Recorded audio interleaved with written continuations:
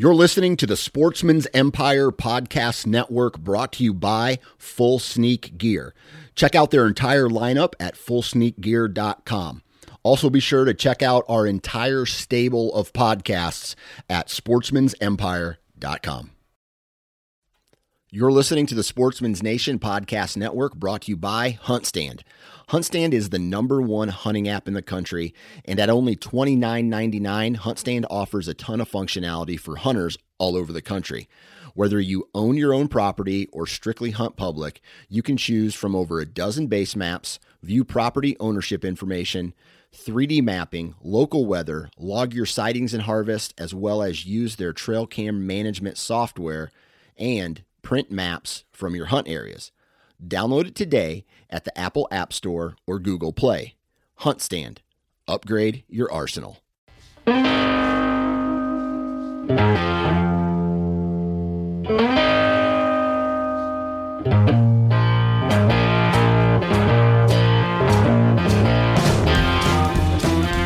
Welcome to the Hunting Gear Podcast. I'm your host, Dan Johnson, and today we have a really interesting podcast. We're going to be talking about gear, specific gear that you may need for the rut. Now, the more I think about it, and you'll hear in this conversation, the rut doesn't necessarily require any type of additional gear.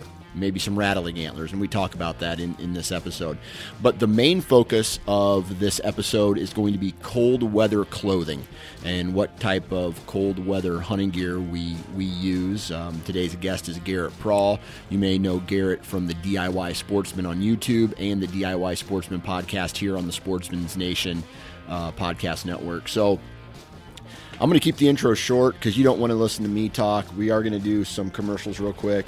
The Average Conservationist is an apparel line, and right off the bat, these guys are giving 10% of all of their revenue to some form of conservation effort. This gets them 2% for conservation certified, and it's just a really good thing for a hunting company to do. On top of that, the cherry on top is their clothing's badass, right? It's the t-shirts that make guys with love handles like myself look good, and they have awesome logos, good fit, good feel, awesome hats, t-shirts, hoodies, you name it, and they got it. So head on over to theaverageconservationist.com, and when you decide to purchase, enter the discount code NFC10 for 10% off. Next, HuntStand.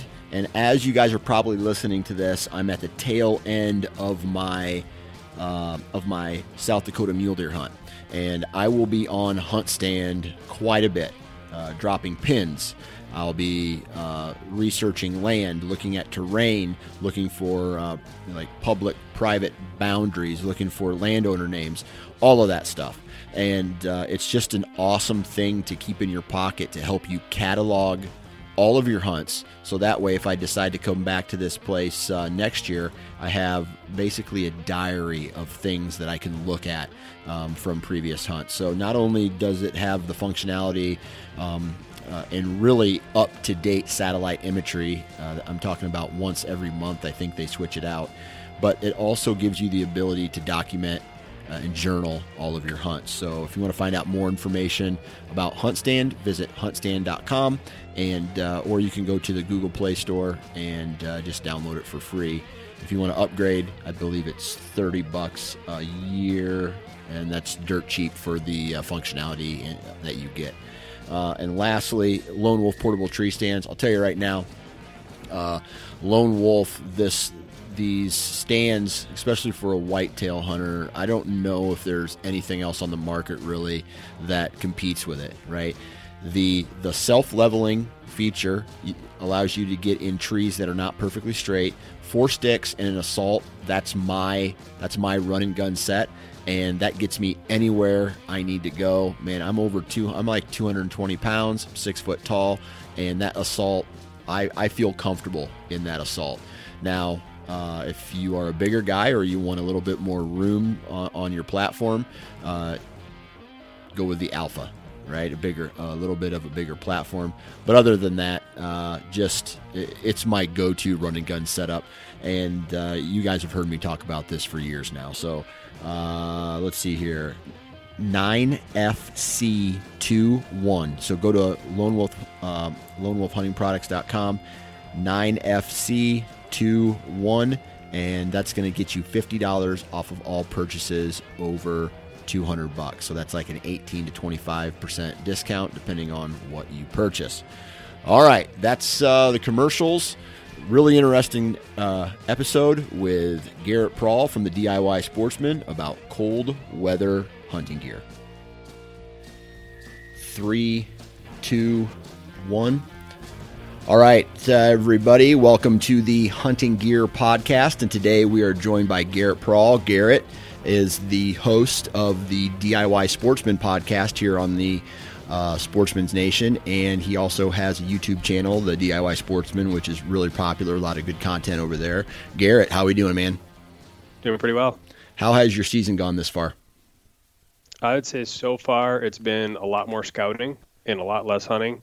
In the past I've tried to hunt, basically as much as possible, as much as I have time to get out in the woods. And I'd say this year I've taken more of the strategy of not really climbing a tree until I have something that I feel absolutely 100% confident in. Yeah. So I've been a lot of filming my wife, trying to get her first buck and then just trying to gather additional intel. So I got a couple pretty good leads so far, and I'm thinking that once we start to transition here into pre-rut, I should have pretty good opportunities. Yeah, and man, I tell you what, the more that I hunt, or I shouldn't say the more that I hunt, the more I guess I mature as a hunter, the importance of scouting and knowing where everything is at and where the deer movement is at throughout. Whenever you're going to be out in the woods is of the utmost importance. The whole adage, hunt more, scout, or hunt less, scout more, and just put yourself in the best possible position.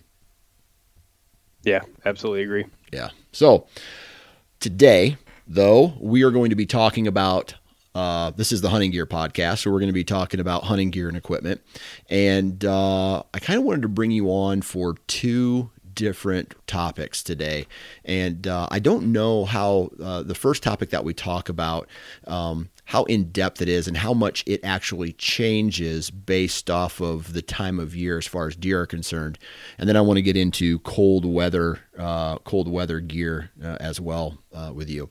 But I kind of want to just ask you a high-level question. Are there any products out there or specific gear that a guy or a gal may need specifically for the whitetail rut?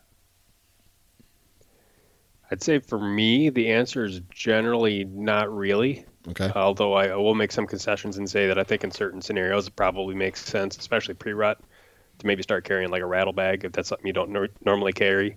I usually carry a grunt call, so that one's like always with me. But if you don't usually carry a grunt call, it might be a good idea during the rut time to have one of those with you as well.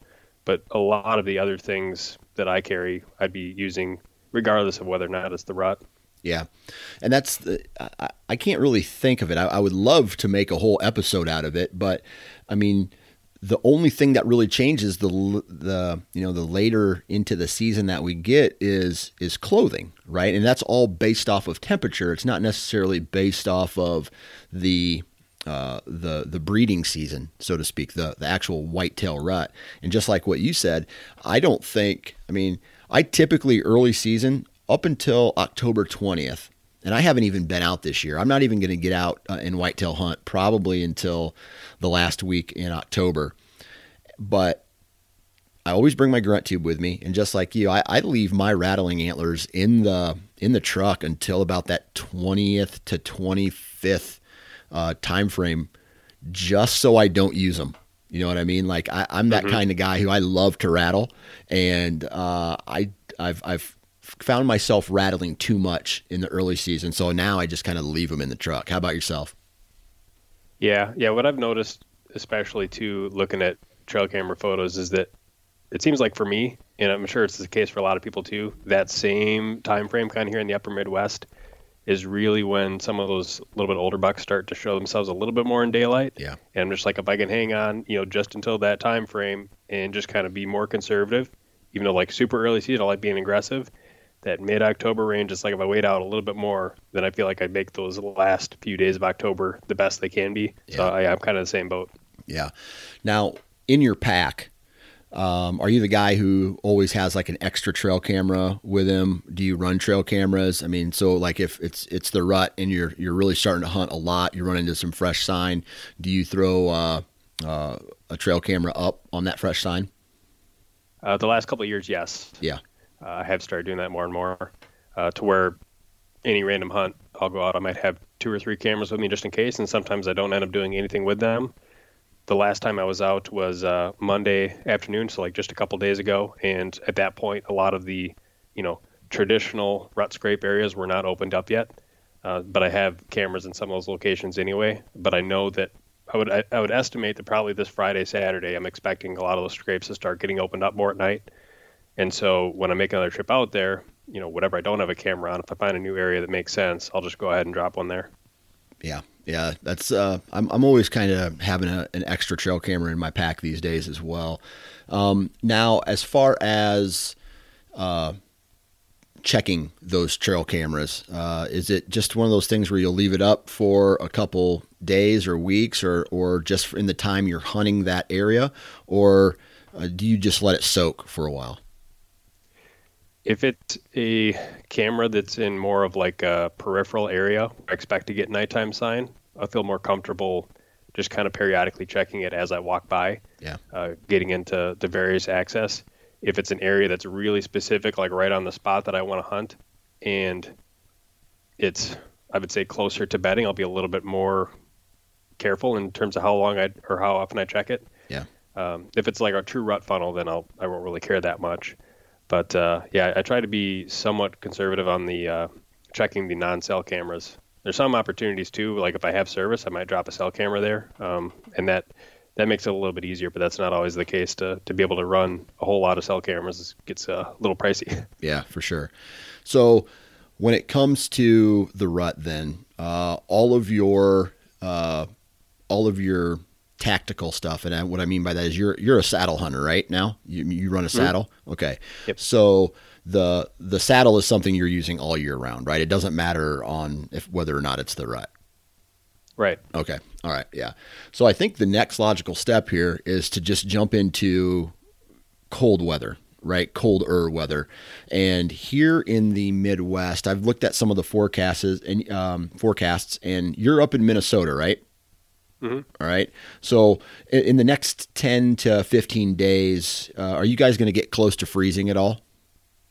It'll get close, like low 30s. Yeah. I'm pretty sure. I don't know if it'll actually get below freezing or not, but it's kind of flirting right at that range. Yeah. And that's the same thing down here too. We're looking at that high 30 range. Nothing too crazy yet. The what I would call the hot weather, for the most part, is out of the forecast for the rest of October. Anyway, where I'm at, I don't know about you, but how does your whether you have a layering system, your boot sock combos, what type of clothing changes or gear changes do you make as the temperatures start to get into this overnight lows of, let's just say, mid 30s up into like the low 60s or 50s? Most of my changes end up being on the side of the clothes that I pack in as opposed to the clothes that I wear when I'm walking in. Yeah. Those are usually separated unless I happen to be hunting pretty close to the truck. But pretty much my walk-in like clothing kit is very similar to what I would wear if I was scouting. So it's going to be pants that maybe are a little bit more durable, that aren't going to pick up as many burrs. I walk through a lot of thorns and like clear-cut areas, so I can have a little bit of durability. If it's really cool, I might wear some merino wool base layers or good synthetic base layers underneath.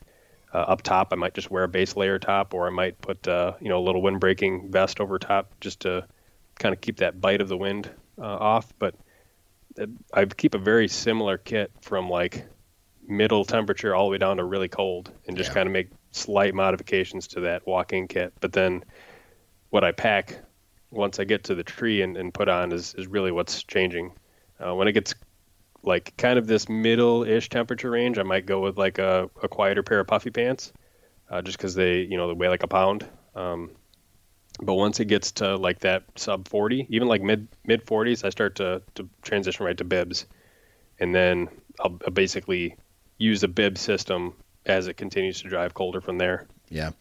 As you're walking in, like you mentioned, sometimes you might use merino, sometimes you might use synthetics. Are you like the whole point is to not be a sweaty mess by the time you get either get to the tree or you get finished setting up? Are you, when you're walking in and you're getting to the tree and you're setting up, are in these colder temperatures, are you almost cold, or are you warm when you start to get those additional layers that you've brought in put on? Ideal case, I would say, is that by the time I'm ready to put on the extra layers, I'm warm but not overheated. Yeah. Okay. I'd rather start the trip cool because I know I'm going to warm up, and I'll try and do my best to figure out how many clothes I need to wear and how I need to vent on the way in to kind of make sure that I'm not overheated, but I'm also not frozen by the time I put on those extra layers. Because if I'm still cold and I put on those extra layers, I'm just kind of insulating a cold body, and I still got to work on that Yeah. body temperature to warm itself up. Versus if I'm already warm, then I'm putting those extra layers on. I feel like a lot of times, especially those morning hunts, if I'm like right on the verge of like being close to sweating, and then I put on those heavy layers over the top, it seems like I stay warm a lot longer. Yeah. Yeah. Now the system that you are running, do you ever, let's see here, what's the sweat? Like if you do break a sweat, let's say it's a difficult tree or a deer comes by and you have to hold a position halfway. I don't know if you've ever been there before, and you start to sweat, or you're going up some pretty intense terrain and you actually break a sweat. Have you found synthetics versus merino work better or worse than the other? Yeah, and that's kind of the main, I guess, difference between the synthetics and the wool, right? Is that one dries faster. Synthetics dry a lot faster, a little bit more durable, generally a little bit more cheaper as well. But the wool is going to feel more comfortable even if it is damp, and it's going to stay warm if it's damp. So I go back and forth. I think you could probably be pretty happy with either one. But if I know I'm going to sweat, that might lead me more towards the synthetic, from the standpoint that when I get close to where I'm going to set up, I can just kind of dry out before I go ahead and put those extra layers on. Yeah. So I'd rather be dry with a synthetic, even if that means I'm kind of like cold, than to have moist merino and then try and layer on over top of that and just kind of be moist all day. Yeah. Okay. All right. So what about we get into this, let's say a high in the mid 40s. You mentioned some bibs. What do you run a variety of gear? Are you brand loyal through like one specific brand, or do you kind of have a hodgepodge of gear that you mix and match? I definitely have a bunch of different layers from a bunch of different brands. I'm not loyal to any one in particular. I try and pick whatever I think is the best piece for whatever I'm trying to make it do. Yeah. So like I guess for me, the one I've really kind of almost had become a favorite is the incinerator bib, which obviously is probably the most expensive one you could buy, but I feel like it's probably the most versatile to where I can wear it in like low 40s and not be too hot in it. But I can also wear those things down to like single digits without wearing a whole lot underneath. Yeah. If it's raining, cold rain or sleet or wind. Last year we did a hunt where it started raining and then turned into freezing rain, and we had like just a crust of ice over our entire bodies. It really shines in all those kind of scenarios. So Gotcha. And I guess too, because I do saddle hunt, I'm sure this wasn't intentional, but the way they design those bibs, they have pass-through pockets on the hips. And so I can actually wear the bibs over top of the saddle and not compress any insulation. I'm kind of wearing like an oversuit, so to speak, over top of that harness. Wow. So that benefits the saddle hunter at that point. Right. Yeah. Awesome. So, and that's a piece that you pack in and then you put on right before you climb up? Yeah. Sometimes I'll put it on when I'm on the ground and then just climb up with it. A lot of times that's kind of the easiest way to do it with having to run the bridge through if I'm going to wear it over top of the saddle. And then I'll just have the, zippers undone to where I'm not overheating on the climb. And generally, my climbing system, I've got it down to the point where I'm not getting ultra sweaty in the first place when I'm climbing. But if it's one of those just nasty trees that is going to be a chore to get everything all set up, then I might even, be willing to bite the bullet, take multiple trips, set everything up, climb back down. If I'm sweating a little bit, dry out, and then put those bibs back on and climb back up. Yeah. Yeah. So one of your most functional pieces is that incinerator bibs. What are you running for base layers? I go back and forth. Usually my go-to, I'd say, has probably been like for the bottoms, just like a mid-weight merino, like a 200 weight or something like that. The ones I have are from First Light, but most of the merino that I've tried has served its purpose pretty well. I think I have probably got 3 or 4 different brands on the upper base layers for merino and a couple synthetics. I got some from Sitka, their core lightweight, and actually one of the preferred things I tried last year was running just a real thin silk weight synthetic like that Sitka one, and then putting a heavier weight merino or alpaca base layer over the top of that. So it's almost kind of like a 2-component base layer. Yeah. To where that synthetic would pull the moisture off your skin and push it into that more moisture absorbing outer base layer, so to speak, and kind of keep you dry.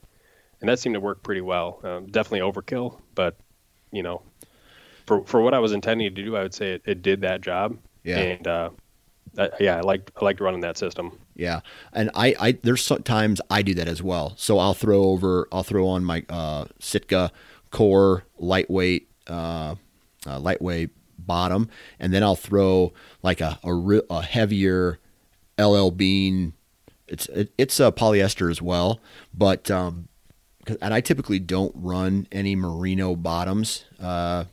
I have some merino bottoms, they're more of a blend where it's a 70% merino, 30% polyester, I believe. And, I have those available, but for me, I don't know about you, but I like my base layers, especially my pants, to be the one that's against my skin to be like a compression, have more compression than a loose base layer. Like, what do you like, compression or not?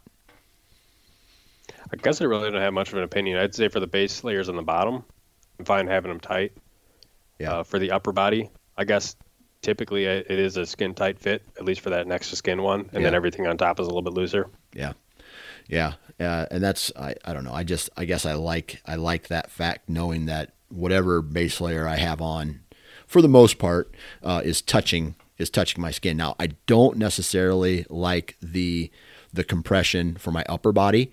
I like to have it be a little bit more loose, and I tend to, just like what you said, where when I'm moving around, I like to have my base layer, especially in colder weather, I like to almost be cold, where if I stop for just a minute, the coldness really starts to creep in on me. So I like to keep moving, and that way, for me, I'm a heavier sweater. So if I overdress, man, I sweat a lot, and then it takes me, and then I don't know if you've ever been here before, but you've already done a lot of sweating. So then you have all your layers on up in the tree stand, just so you're ready, and you have every zipper front. You're trying to blow cold air down into your chest, and it just, I don't know, it's that uncomfortable moment before everything dries out.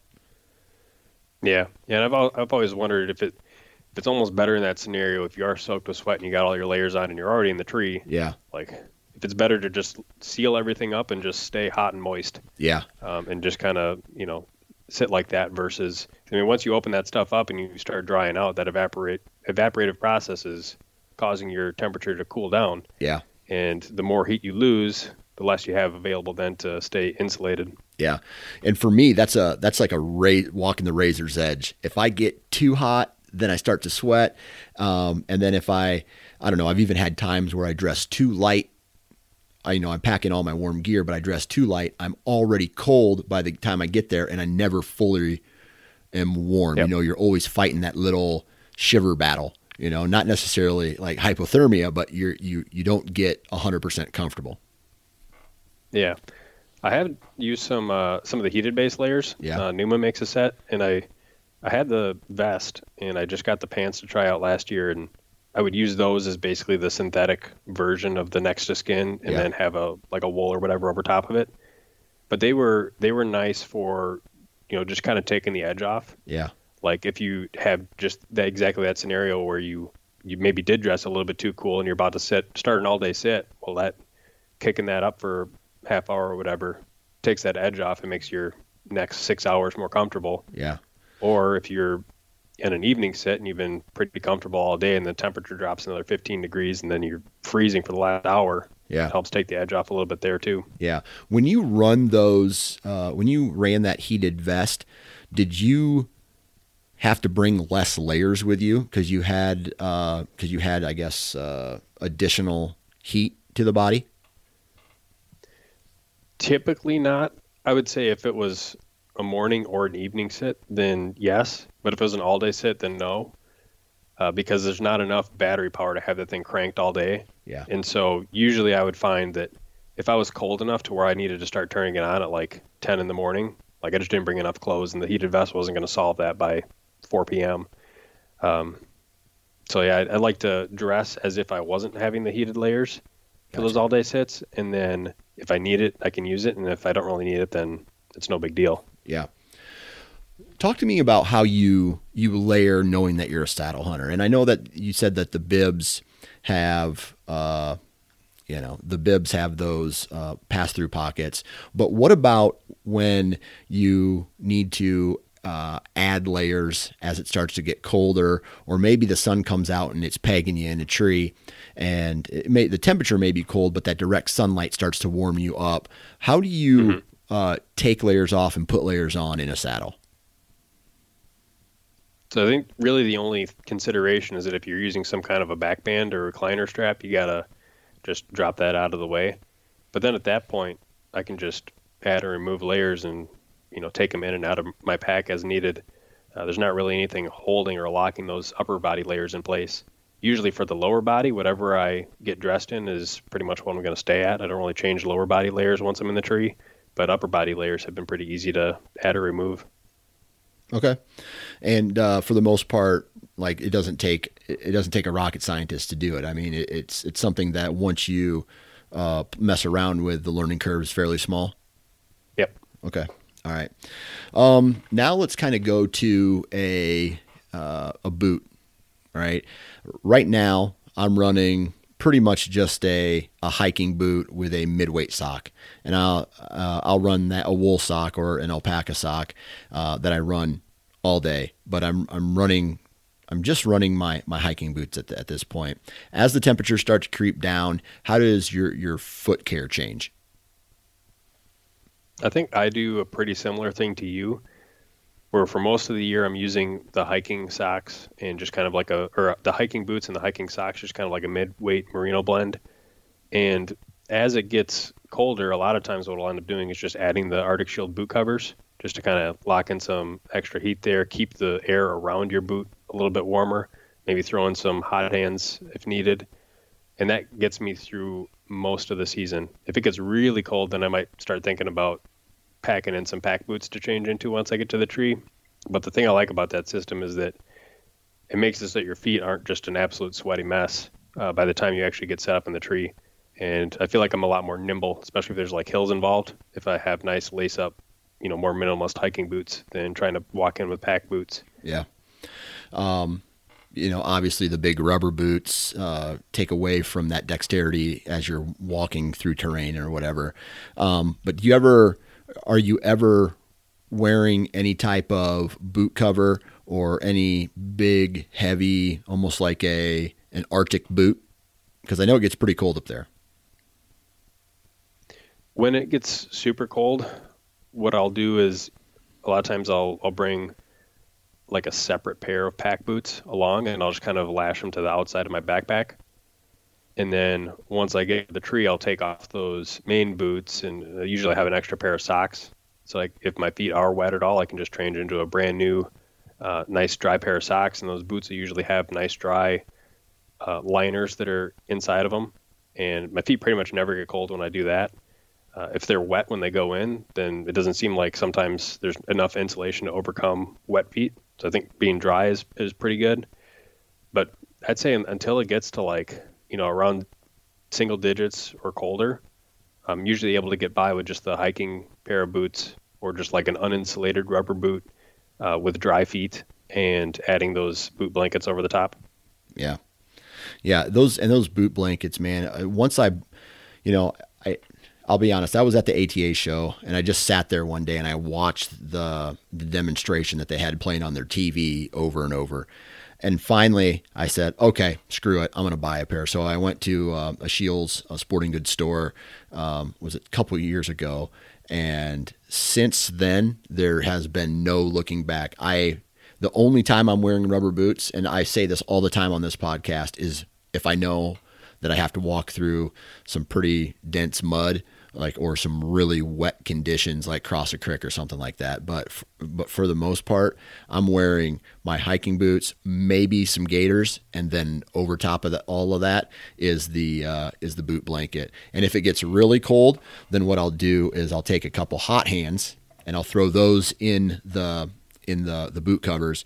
And man, not last year, but the year before, when that rut was really, really cold, we're talking like negative single digits in the morning. My feet were toasty warm. And I found that if my feet are warm, then I can sit way longer, even if the rest of my body might be cold. Yeah, that definitely has been my experience too. Yeah. And I think one thing I was playing around with last year and ended up not really biting the bullet on was, if you add some additional insulation underneath your feet themselves, yeah. Like if you have a tree stand platform and you throw down like a piece of high loft carpet or like a little glassing mat that's kind of that close cell foam, or even like they're more expensive, but you can get like aerogel sheets. And if you had a way to cover those up, you could put those on your platform too. And that just makes it so that there's not just this constant moving cold air underneath your boots. Yeah. I think that makes a big difference too. Yeah. Have you ever messed around with foot warmer and socks, electric socks that have the heat to them like you do the vest? I did. I bought a pair from Amazon and had high expectations for them. And then one of the first few trips I took them out on, I went over my boot in water and the thing broke because of the electronics in the water. Oh, shit. So that was kind of a deal breaker on those. Yeah, for sure. If I do change boots, then, sometimes at that point I'll throw in like a sticky foot warmer before I put that dry sock back on, or the second dry sock. A lot of times I'll use two socks. I'll use a thinner synthetic liner when it gets cold. And then over top of that, put the wool or the alpaca socks on. Yeah. Same concept as the base layers. And that seems to work fine too. But usually one pair of socks is fine also. Yeah. What have you found? Like, what works for you as far as socks are concerned? Because over the years, I have been, I used to be the firm believer of the more socks I could put on my foot and jam into a boot, the warmer it will be. But then what I've learned through not only experience, but through just research and reading is that all that compression actually takes away the insulation of the heat, I guess. And so actually you probably want less socks, a thick, like a one thick sock to try to give your, the surrounding foot air at the same time, give the moisture the ability to wick away. And that's what's actually keeping your foot warm.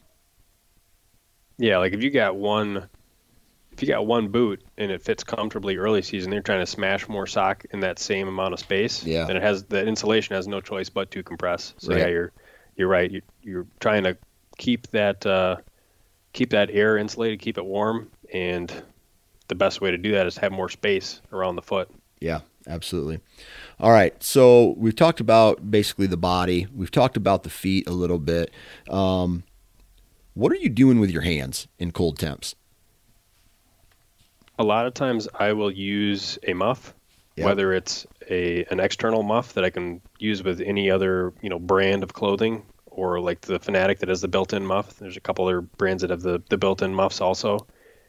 And I'll just throw either an electronic hand warmer or just the chemical hand warmers in there. And if it's really cold, I'll go overkill. I'll get the body warmers. I'll throw 2, 3 of them in there just so it's a furnace inside that muff. Yeah. And on my hands themselves, a lot of times I'll wear a thin windbreaker glove. The ones I have right now are for Cabela's. I don't remember what the name of them are, but they're basically an uninsulated thin glove, but it has the wind stopper laminate in it. And then on the shooting glove side, I just cut off the finger and the thumb, halfway down so that I could have full dexterity of those 2 digits. Yeah.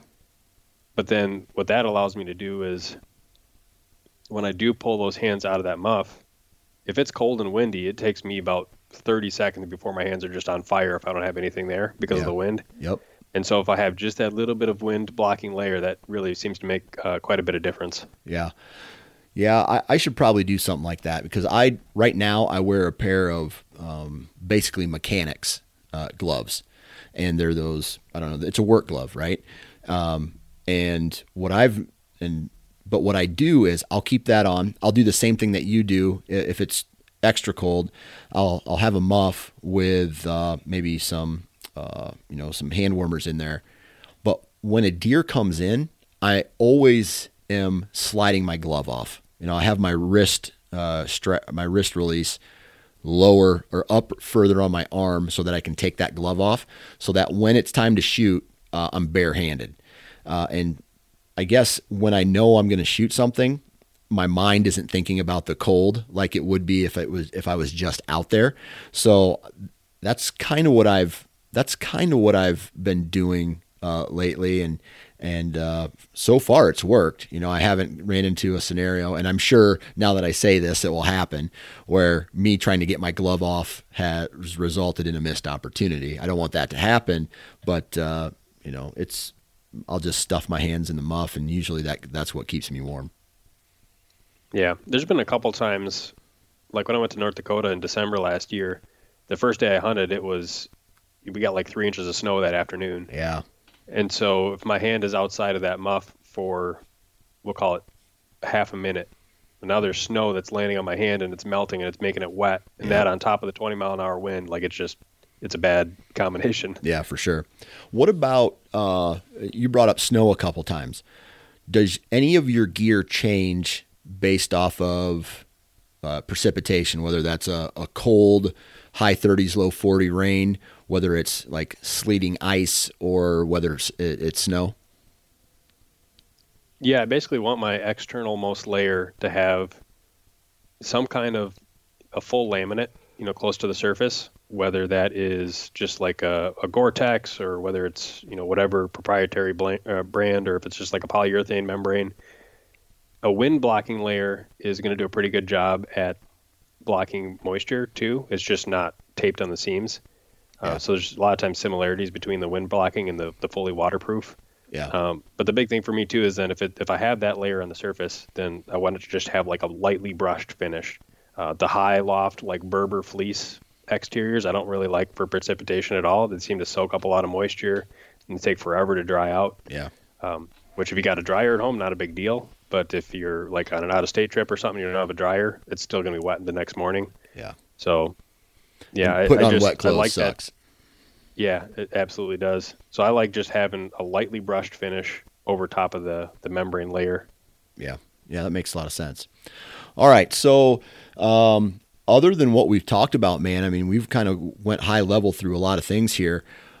Is there any other gear for cooler or cold, or maybe just even extremely cold weather that you change up as everything, as the winter comes in or the late season comes in? I'd say for my head, I do change it up a little bit. Through most of the season, I'm able to get by with more of a minimalist, like neck gaiter or face mask, something that just kind of cuts the chill a little bit. But when it gets really cold and windy, then I have to move to one of those big insulated neck gaiters and a hat that is also insulated and has windstopper in it as well. Yeah. Yeah. And that seems to really cap in a lot of that heat. And then what I'll end up doing a lot of times is I'll actually modify those neck gaiters because it seems like they never want to stay up really well by themselves. Right. So I add a little bit of like a shock cord there just so I can kind of tighten it behind my head and hold it over top of my nose. But then if I have a deer come in, I can just reach up and pull that face mask down and be able to shoot like normal. Yeah. Yeah. I have a beard, so that my beard actually does fairly good job of keeping my face warm. And as the season progresses, I just don't trim it, and it gets bushy, and it does what, hair's supposed to do. Now, with that said, I really only run, I run a really light beanie if it's like a cool temp where I'm going to be sitting, but most times I have a base layer that has a hood. My insulation layer has a hood, and so I'll just throw that over top of my hat that I wear. But in the cold temps, and when it may be a little, when in those scenarios where you want to hear better, I'll just put a Carhartt stocking cap on, and that's what I'm running in the colder temps. But I always want to try. Like if you put too many layers around your ears, whether that's hoods and things, you just can't hear as well. And I like to be able to hear the crunching of the steps or a distant grunt, and that's hard when you have several layers over your ears. Yeah, it definitely is. The thing about the combo of like a neck gaiter and a beanie is you can make it so that the beanie is like covering half of your ear, and then if you put the neck gaiter just overlapping that a little bit, there's still like air that gets to your ears. Yeah. And it seems to help with hearing a little bit. The biggest things that always seem to bug me when it comes to hearing, well, a hood, number one, like you mentioned, but then the other thing is if I have a jacket that is not ultra quiet. Yeah. A lot of times, and most whitetail designed hunting jackets are pretty good. Yeah. But like when I tried using puffy jackets that are made for Western hunting in the whitetail stand, it's like every time I turn my head, it's just crinkle, crinkle, crinkle, and that's all I can hear. It drives me crazy. Yeah. And you want to know how I solved that problem? I took my I put my puffy jacket on, and then I bought a LL Bean big one size. And so instead of I usually wear an XL, so I bought a double XL, and so I put my puffy jacket on, and then I threw this wool sweater on over top of that, and that actually, it must act as a sound dampener because it just quieted the whole thing up. So now when I'm moving around, it's just way less noise. Yeah, that makes sense. Yeah. But the downfall of that is that's not a precipitation type of garment. You know what I mean? It's something that will do great in the wind and do great. And the puffy jacket is the same, but for the if it starts to sprinkle, that thing's getting wet, and then I have to find a way to dry it either at home or over top of the vents in the truck. So definitely not moisture friendly. So.